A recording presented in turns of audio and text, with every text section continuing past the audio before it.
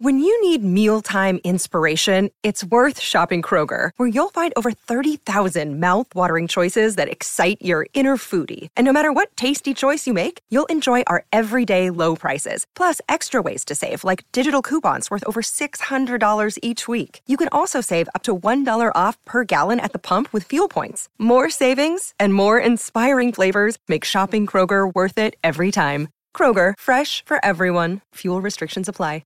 Another day is here, and you're ready for it. What to wear? Check. Breakfast, lunch, and dinner? Check. Planning for what's next and how to save for it? That's where Bank of America can help. For your financial to-dos, Bank of America has experts ready to help get you closer to your goals. Get started at one of our local financial centers or 24/7 in our mobile banking app. Find a location near you at bankofamerica.com/talktous. What would you like the power to do? Mobile banking requires downloading the app and is only available for select devices. Message and data rates may apply. Bank of America N.A., member FDIC. But can you imagine that? Just going on a bender, waking up days later, and the police are telling you, hey, look, you've been charged with this crime. And what is it? You tried to kill your wife. That actually was sent out to 600 million people around the world, which was, when you consider that Live Aid was 1 billion, it wasn't far behind that. I wouldn't say we had similar problems, but we had problems, and we were kind of talking to each other through it. It was really just one of those lifetime, bucket list things. I'm glad I got a chance to do it. Welcome to episode 2 of the Vintage Rock Pod. I'm Paul Stevenson. Thank you once again for listening. It really is appreciated. It's officially episode 2, although you may have noticed we put out a special during the week following the sad death of Eddie Van Halen. If you've not had a chance to listen to that yet, then please do so. In the hours following the sad news, I managed to speak to a few people to get their thoughts and reflections on the great man, including author Kevin Dodds, who wrote Edward Van Halen, the definitive biography, and from Planet Rock, Drive Time presenter Darren Reddick, as well as a few others on there as well. It's well worth a listen. They've got stories to tell, hear about Eddie's career and the legacy that he leaves behind as well. And for the passing listeners, yes, it's much more than just Jump. Quick hello as well to everyone that's been in touch since episode 1. I really appreciate all the feedback you've given me. Again, if you could head over to the social channels, Facebook, Instagram, that kind of thing, like and follow the page Vintage Rock Pod, and you'll get to see video clips from the guests I have on and other updates surrounding the podcast too. There's also a YouTube channel so you can see the interviews as well. The full interview with last week's guest, Kenny Jones, with bits we couldn't squeeze into the podcast, is on there, with a few other bits and bobs to keep you entertained too. But on this episode, I've got a great guest lined up for you. A man who is part of one of the world's biggest selling rock groups with sales of over 100 million records. They had the first album to sell 1 million copies on CD, remember that? Compact disc? And according to the Guinness Book of Records, they've spent over 1,100 weeks, 1,100 weeks on the UK charts, which is the 5th most ever, incredibly. And all this while not being the stereotypical rock band. They didn't court major controversy. Although they were arguably the poster song of the MTV era, the frontman wasn't keen on the idea. They preferred to play live and perform rather than do the press. There was nothing majorly flashy or over the top about them, but they were brilliant. The music, it's hard to define. I've read them described as roots rock or blues rock or jazz rock or pub rock or a mixture of all of them, so it's incredible to think of what they have achieved. My guest, along with Mark Knopfler, is the only founding member and ever-present member of the band Dire Straits. He was a key part of all the music they created. Played Live Aid, headlined the Nelson Mandela 70th birthday tribute concert. They won 3 Brit Awards, 4 Grammy Awards, 2 MTV Video Music Awards, and in 2018 were inducted into the Rock and Roll Hall of Fame. My guest on episode 2 of the Vintage Rock Pod is Dire Straits bass player John Illsley. And I started off by getting to know about how the band first got together. Life's a series of circumstances, I've come to the conclusion, and you have choices in your life where you put yourself maybe slightly at risk of things going wrong, or you take the safe road. And I've always taken a slightly unsafe approach to things. I'm probably a bit safer now than I used to be, but when I was younger, I would take risks. And so I went to college late and ended up in a council flat, and David Knopfler became my flatmate. And as a consequence of that, I met his Mark. We just got on very well, and we shared the same interest in music, which is very important when you want to try and play together. You've got to have a love of the thing that that obsesses you. So that was kind of an easy relationship to get into, and it's still a great pleasure today. So it's lasted for 43 years so far. You spoke about you had the same sort of musical taste as Mark then at the time. Now, back in the mid to late 70s, it was all punk was coming through. That was big. So what were you guys listening to? Well, we shared a love of people like Ry Cooder, Chuck Berry, Little Feat, J.J. Cale, and just quite a lot of American music, I think. And of course, we'd grown up with the Beatles and the Stones and the Who and all that lot. I mean, which was actually in the early 60s was a very exciting time. So you hang on to those early musical memories, and we were exactly the same age, so we'd grown up really sort of alongside each other, despite the fact that he was in Newcastle and I was in Leicestershire. But I mean, we obviously were listening to the same kinds of music. And it was a wonderful time to grow up. I don't think there's ever been an explosion like there was in the early 60s with rock and roll in the UK. And of course, now the UK is still seen as being the hotbed of invention, if you like, with music by a lot of people in the world. Indeed. So let's cut straight through to the first album then, and the first single, Sultans of Swing. Now, bands can only really dream of having created such a song like Sultans of Swing, and that was the first one. I mean, that's pretty incredible introduction to the world, isn't it? Well, it seems that way now, but at the time it was just another song, actually. I know that it sounds rather sort of blasé, but we made this album, and Sultans of Swing was picked off it as the single, and initially it didn't really sort of take off in the UK. It took off in America first and in Europe, but the UK was a little slow with it, which didn't really make any difference at the end of the day. But suddenly everybody latched onto this song, and so we thought, this it took us a bit by surprise. And of course, it's become synonymous with the whole beginnings of the band and whatever. I'd hate to think of how many times I've played it. It's got to be well over 1,000 times, I think. Yeah, that's incredible. Maybe even more. And I still make mistakes, but never mind. We'll talk about that. We're all human. Yeah, we're all human. The first album it did sort of take off, and I think it took the band a bit by surprise. We had to do a lot of catching up, with playing to more people and such like, which, when you've been a little rock and roll band playing in pubs and clubs in London, suddenly you're playing in front of 1,000 people and then 2,000 people. There's a bit of a sharp learning curve.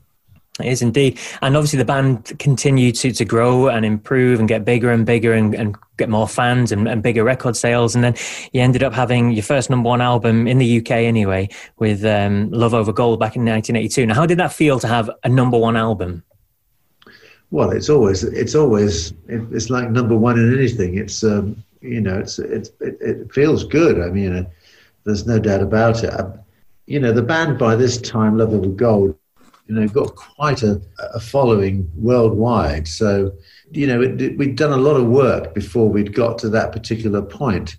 So having a number one album on top of it all was just sort of like the icing on the cake, if you like. But as I said to you earlier, we didn't really think about all that kind of stuff. Numbers and figures and charts and stuff, it was never an obsession. It was really, okay, how are we going to play this gig? What songs are we going to play?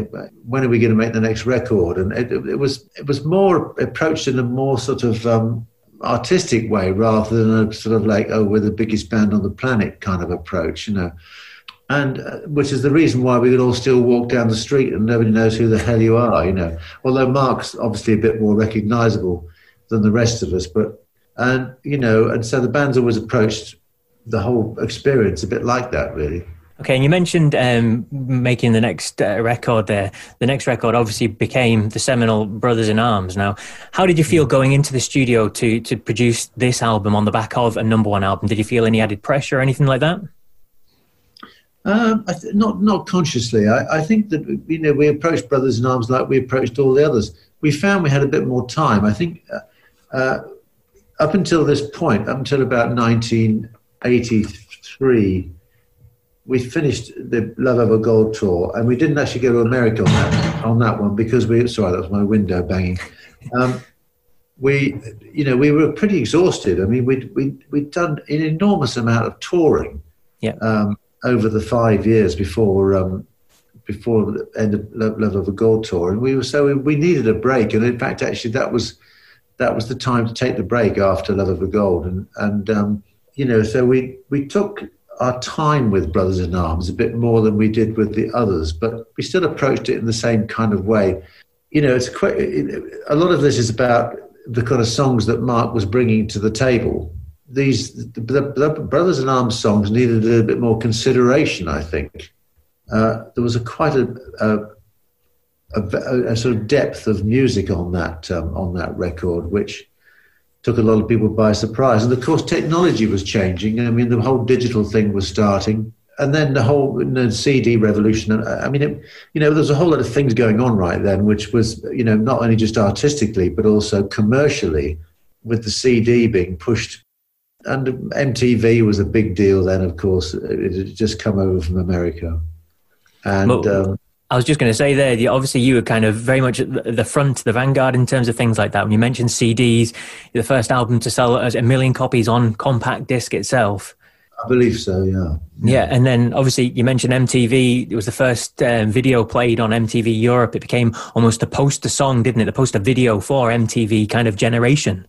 Yes, it's ironic, really, because, I mean, the song itself is a bit of an ironic view of the whole kind of MTV thing, America didn't understand the irony of that at all. So of course it was put on heavy rotation in America, which was, thank you very much. That became a very big song in the States, Money for Nothing, my goodness. And in fact, actually, when you want to talk about stats and stuff, that was the first time we had a #1 album and #1 single in America, which was that's kind of a bit of a milestone, really, for the band as well. Yeah, very big deal. So just talking about Money for Nothing, what happened with Sting? How did he get involved? Was he involved early on, or was he drafted in a bit later, or how did that come about? Well, there's another of life's coincidences. I mean, the whole thing, we were just in Montserrat having, just making the record and, drinking beer in Andy's bar afterwards and all the rest of it and having a very nice time. Although I did have to say, this was the Caribbean and it rained for 6 weeks solid. It wasn't much sort of time out of the studio. So I suppose that's the reason probably why we got on with a bit of work. But Sting turned up in, I think it was January. He was on. He'd already recorded with the Police down there, I think, at George's studio, George Martin's studio. And so he'd fallen in love with Montserrat, and he was a great windsurfer. And so he'd come down. Actually, he was on holiday, and we heard he was around, and he knew we were there. So he came up. We'd met him a few times before, and he came up to listen to some of the music one night and have supper with us at the studio. And he was listening to Money for Nothing, and he just turned around. I think he turned around to us and said, "You bastards, you've done it again." And, he said, "That's fantastic. That's going to go, that one." So we thought, well, the sage has spoken. So Mark said to him, "Well, if you think it's so good, why don't you go and sing on it?"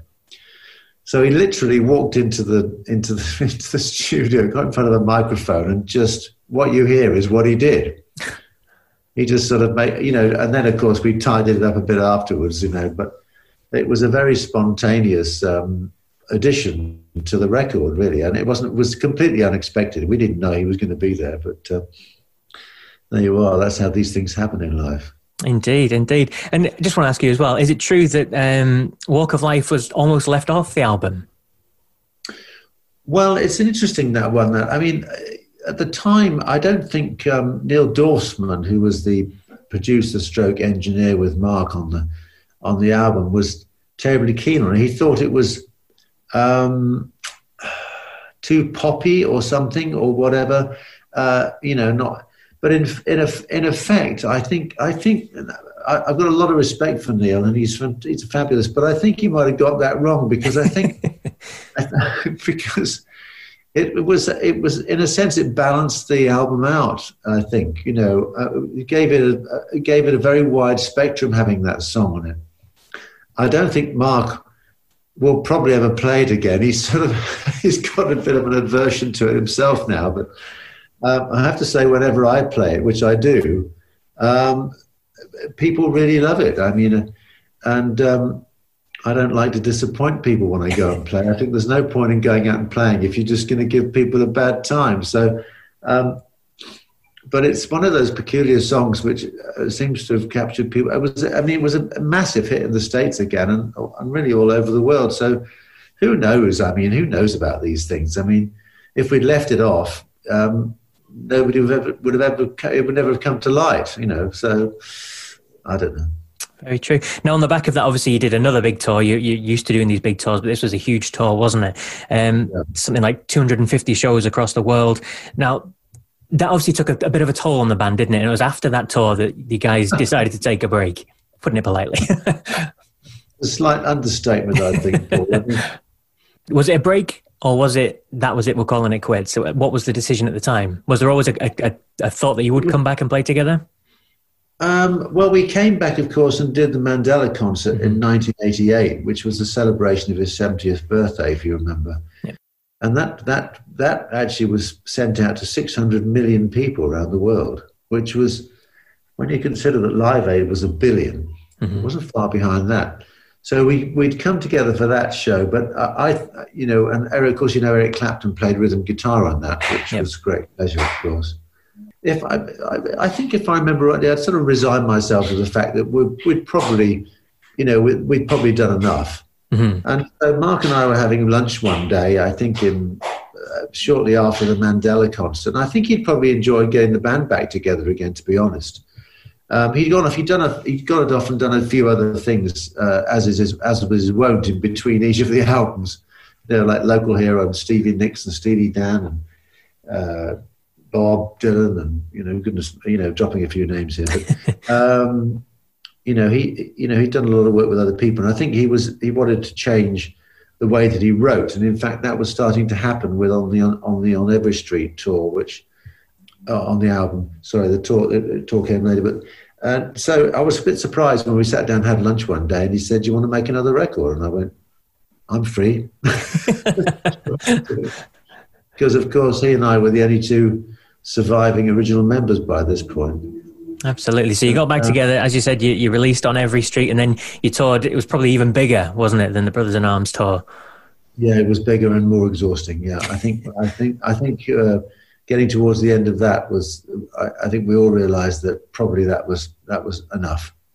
That was the end. That was a good time to stop, and that was a big tour. That was a big tour, and I think it took us all a bit of time to get over all that. Actually, to be honest, I mean, it was exhausting, both mentally, physically, and emotionally. Actually. Now, as well as the Dire Straits music, you've always kind of recorded your own music, haven't you? You had solo albums, even back in the 80s too. Now, is that something? I might get around to that. Yes. Did you enjoy having a bit more control then when you're doing your own stuff?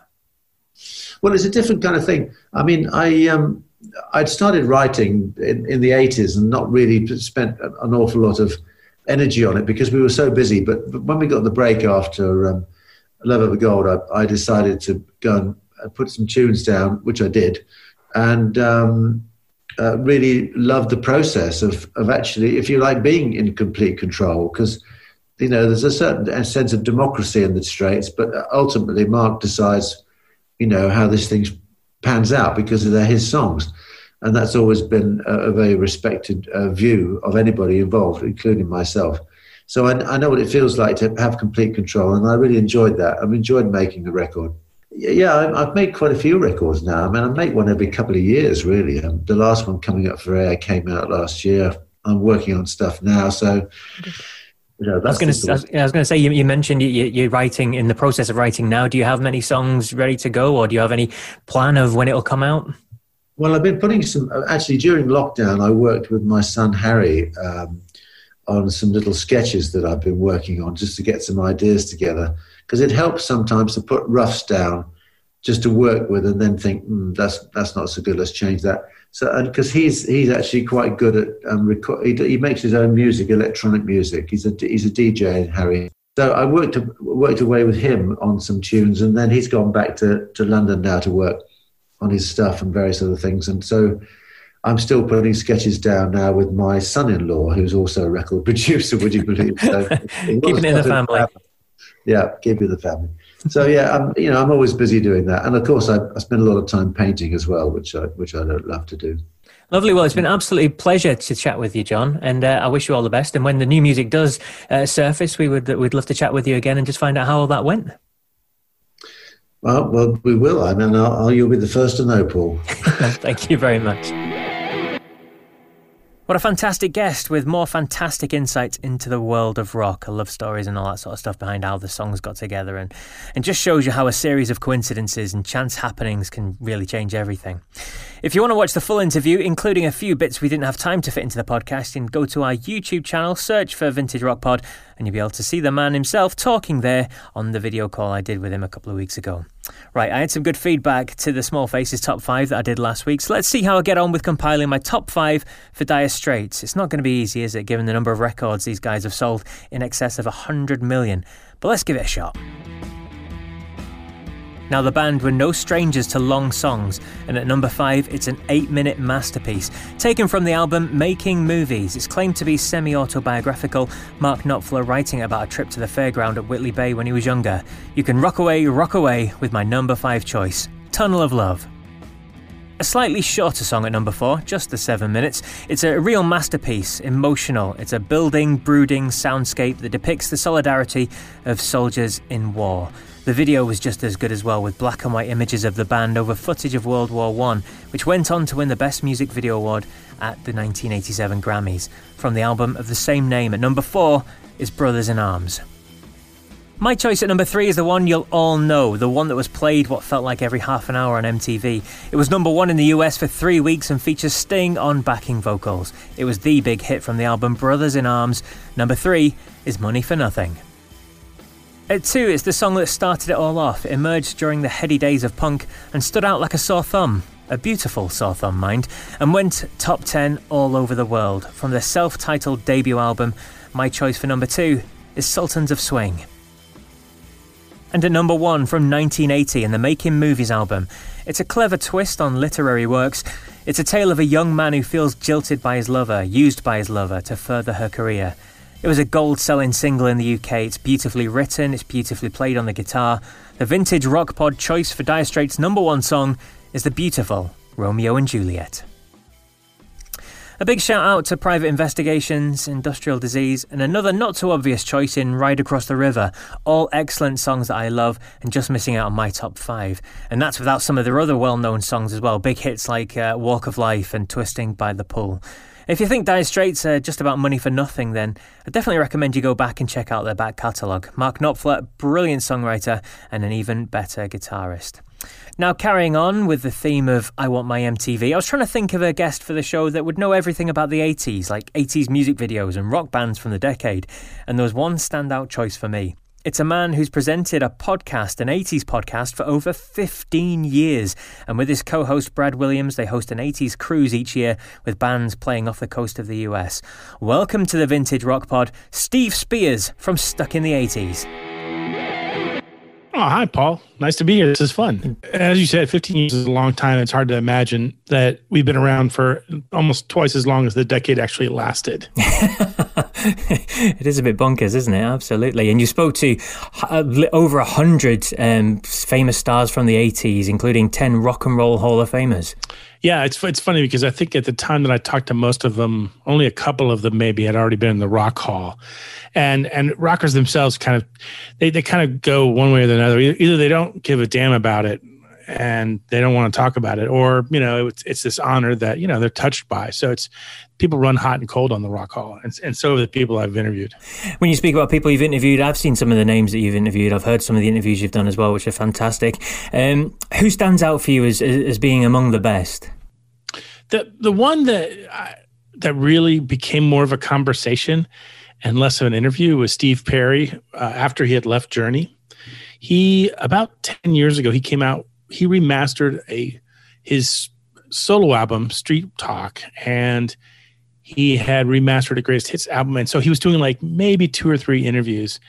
And I got him at the end of the day, and it was supposed to last 20 minutes, and it lasted closer to an hour. And we I mean, I think I threw out my notes after about the first 10 minutes, and it just became a conversation between two guys who, you know, I wouldn't say we had similar problems, but we had problems, and we were kind of talking to each other through it. It was really just one of those lifetime, you know, bucket list things. I'm glad I got a chance to do it. And it's always nice when you get an interviewee that's just happy to speak to you as well. And I think your charm is the fact that you kind of lure everyone in because you are a big fan of the decade, of the music that was produced, and of these people that you speak to as well. Yeah, I'm not there really to ask any gotcha questions or to try to trap them.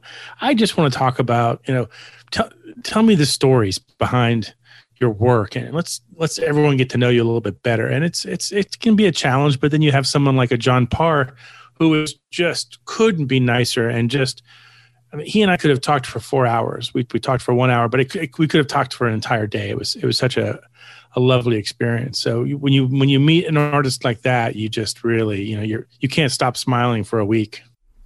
Absolutely. And something else that you probably don't stop smiling for a week is your 80s voyage cruises as well that you do. I mean, tell us about them. They sound fantastic. Yeah. So about 5 years ago, a company in St. Louis had done a lot of theme cruises, a lot of jazz cruises. And theme cruises are still we're still kind of a new thing here in the US.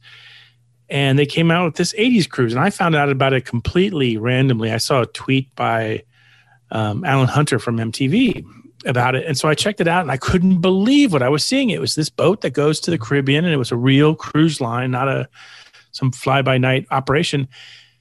And they had 10 bands that first year. They had Huey Lewis, they had Richard Marx, they had Belinda Carlisle. It was just one of these crazy opportunities. And so we joined on, and Brad and myself did a lot of trivia sessions for the ship, and we also did some live podcasting.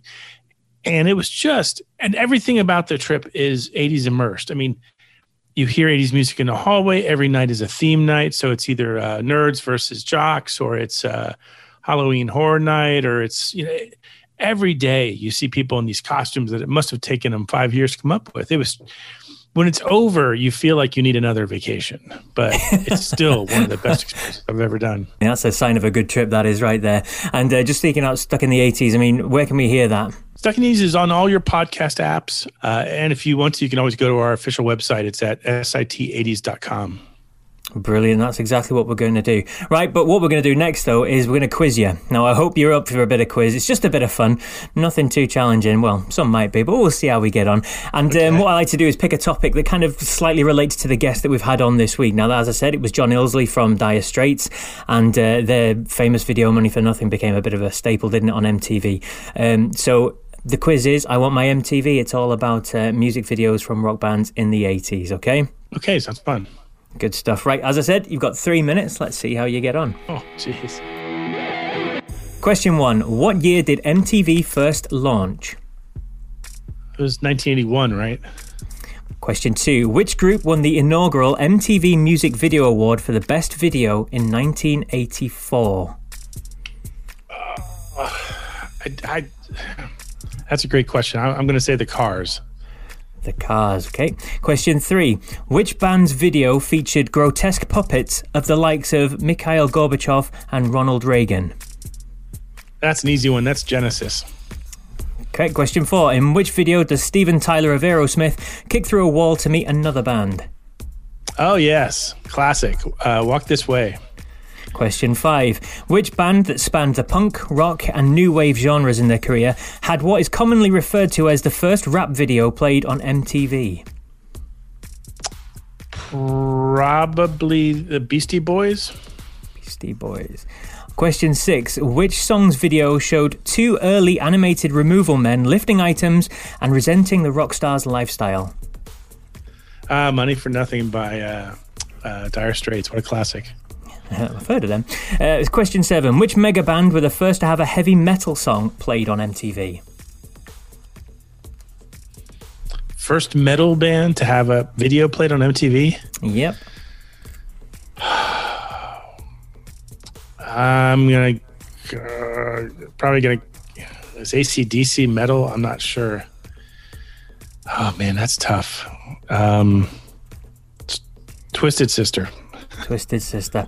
Question 8. Of the first 20 songs played on MTV, 3 acts appeared twice. Can you name one of them? Rob Stewart. Rod Stewart.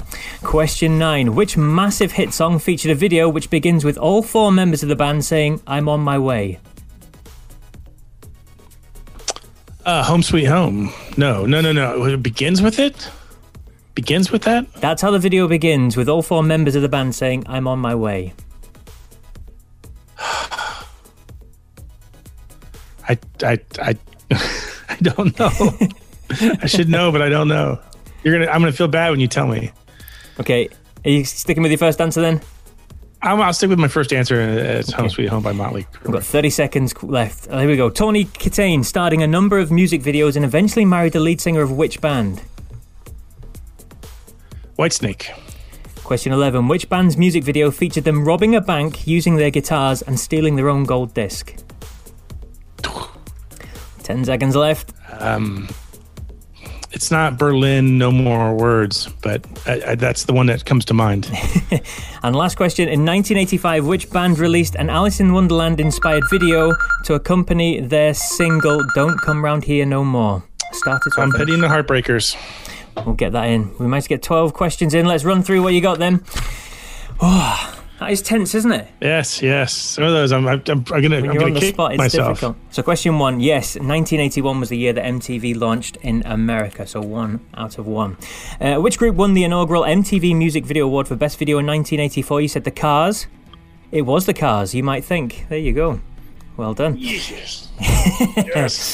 Question 3, which band's video featured grotesque puppets, the likes of Mikhail Gorbachev and Ronald Reagan? It was Genesis. Well done. Question 4, which video does Steven Tyler kick through the wall to meet another band? It was Walk This Way. Question 5, which band that spanned the punk, rock and new wave genres in their career had what is commonly referred to as the first rap video played on MTV? You said Beastie Boys. It's actually Blondie, believe it or not, Rapture. Question 6. Good one. Yeah. What song's video showed 2 early animated removal men? It was, of course, Money for Nothing.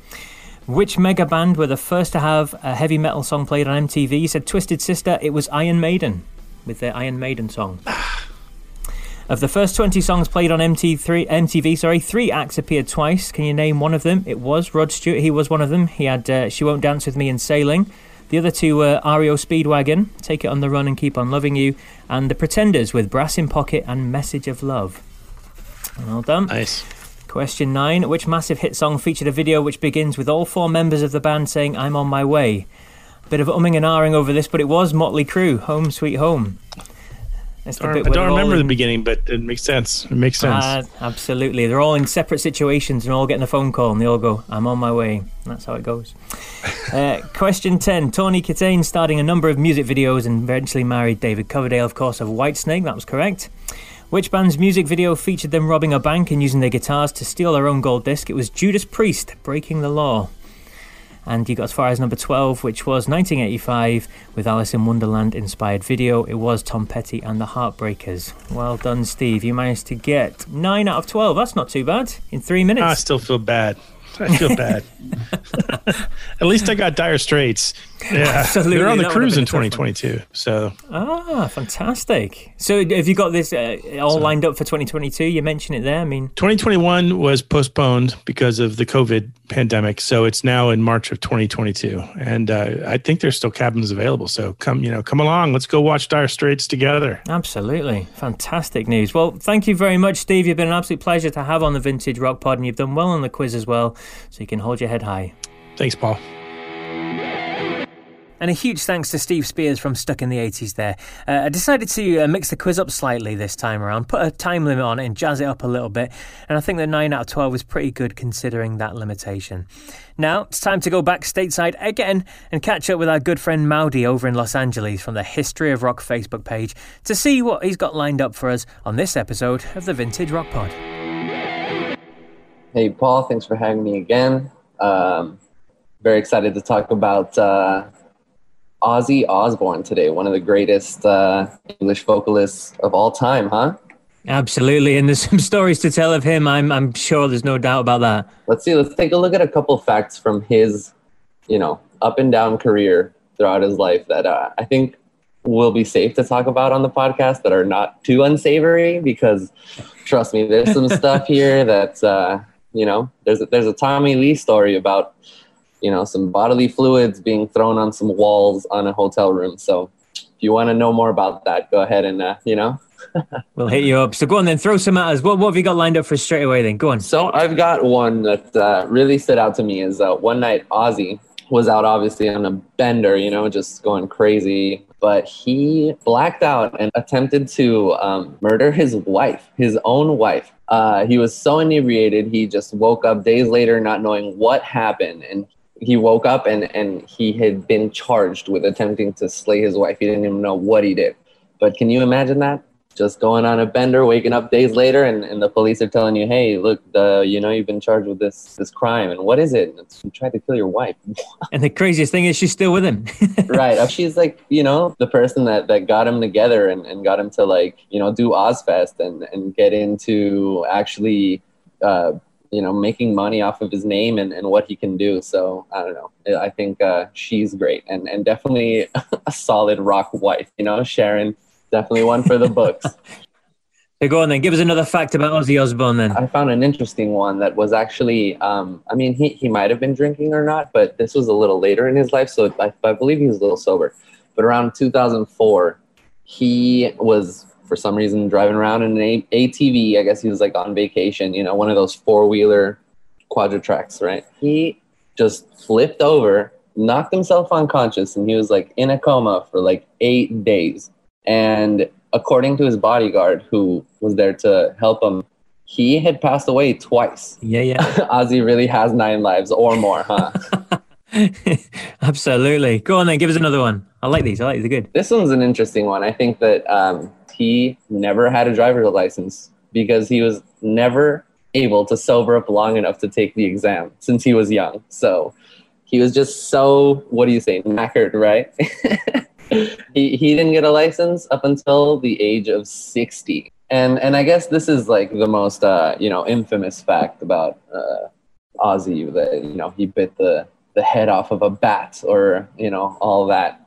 But I actually think that the where it all started is he went into a meeting with a couple of, execs, record label executives and just higher ups. And he brought a dove and he bit the head off of a dove in front of them in a meeting. Hold on, whoa. We've heard the story of the bat on the stage, and apparently he didn't realize it was a real bat and all that sort of stuff. But hold on, he took a dove into what is essentially a business meeting, right, and proceeded to do the same thing. Yes. What? Yes. So I believe this is even before the bat. But I could be wrong on that one. But here it says, according to Ozzy, he went in there, just bit this dove's head off during the meeting because, I don't know, I guess they were just so impressed with the fact that they would do that, or that Ozzy would do that. It's whoa, this is dedication and metal. Hell yeah. But can you imagine being in that room? I'm just going to say we don't condone this by any stretch of the imagination. Don't go biting any birds' heads off. Definitely not. You will not get a record deal nowadays by doing that. I think only they could pull it off, huh? Yeah, you'll only get a criminal record. Yes, that's the only way you'll get. Yeah. Absolutely. Well, there's some fantastic facts about Ozzy Osbourne, Maudie. I mean, if you want to find out even more crazy facts, what do we do? Well, you just got to go to History of Rock on Facebook. Give us a like, give us a follow, and I will throw so much good stuff at you that there's too much. You can also find out how Ozzy almost burned his house down while making a sandwich. What? You're making a sandwich? A sandwich. Where's the fire involved in that? Well, you're going to have to go to ranker.com and find out because I can't tell you. Tell you what, that's a tease right there. Thank you very much, Maudie, for joining us on episode 2 of the Vintage Rock Pod. Oh, man, it's my pleasure. Not a problem. And a big thanks to Maudie for joining us again. Well, that's it for episode 2 of the Vintage Rock Pod. Again, thanks for listening. Please subscribe to the pod on whatever podcast directory you listen to them on. Give us a like and follow on Facebook and Instagram, and check out the YouTube channel as well. Coming up on episode 3 then, I've got a guitarist from a big Scottish rock group that had a really defined, distinctive sound. a #1 album, a hit in America, and are still very active and would have been touring now if it wasn't for all this COVID stuff. So please look out for episode 3 when it lands next Monday, the 19th of October. Until then, take it easy and keep listening to your rock music. And if you come across anyone who isn't a fan, just tell them, my music is better than yours.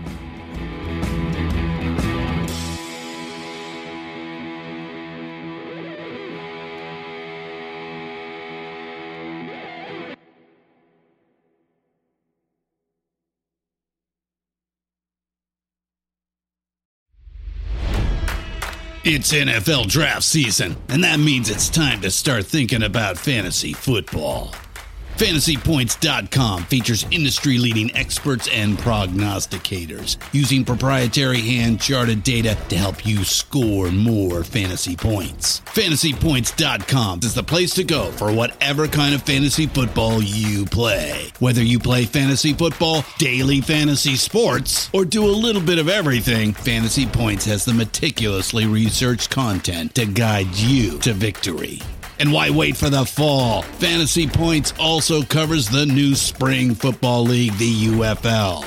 Join the guru, John Hansen, Scott Barrett, Joe Dolan, and other massive names in the fantasy football universe with an exclusive offer. Use code Pantheon for 15% off any Fantasy Points package, including the all-in package, with access to every article, tool, and data nugget that Fantasy Points has to offer. That's FantasyPoints.com and code Pantheon for 15% off at Fantasy Points. FantasyPoints.com, code Pantheon. Score more fantasy points.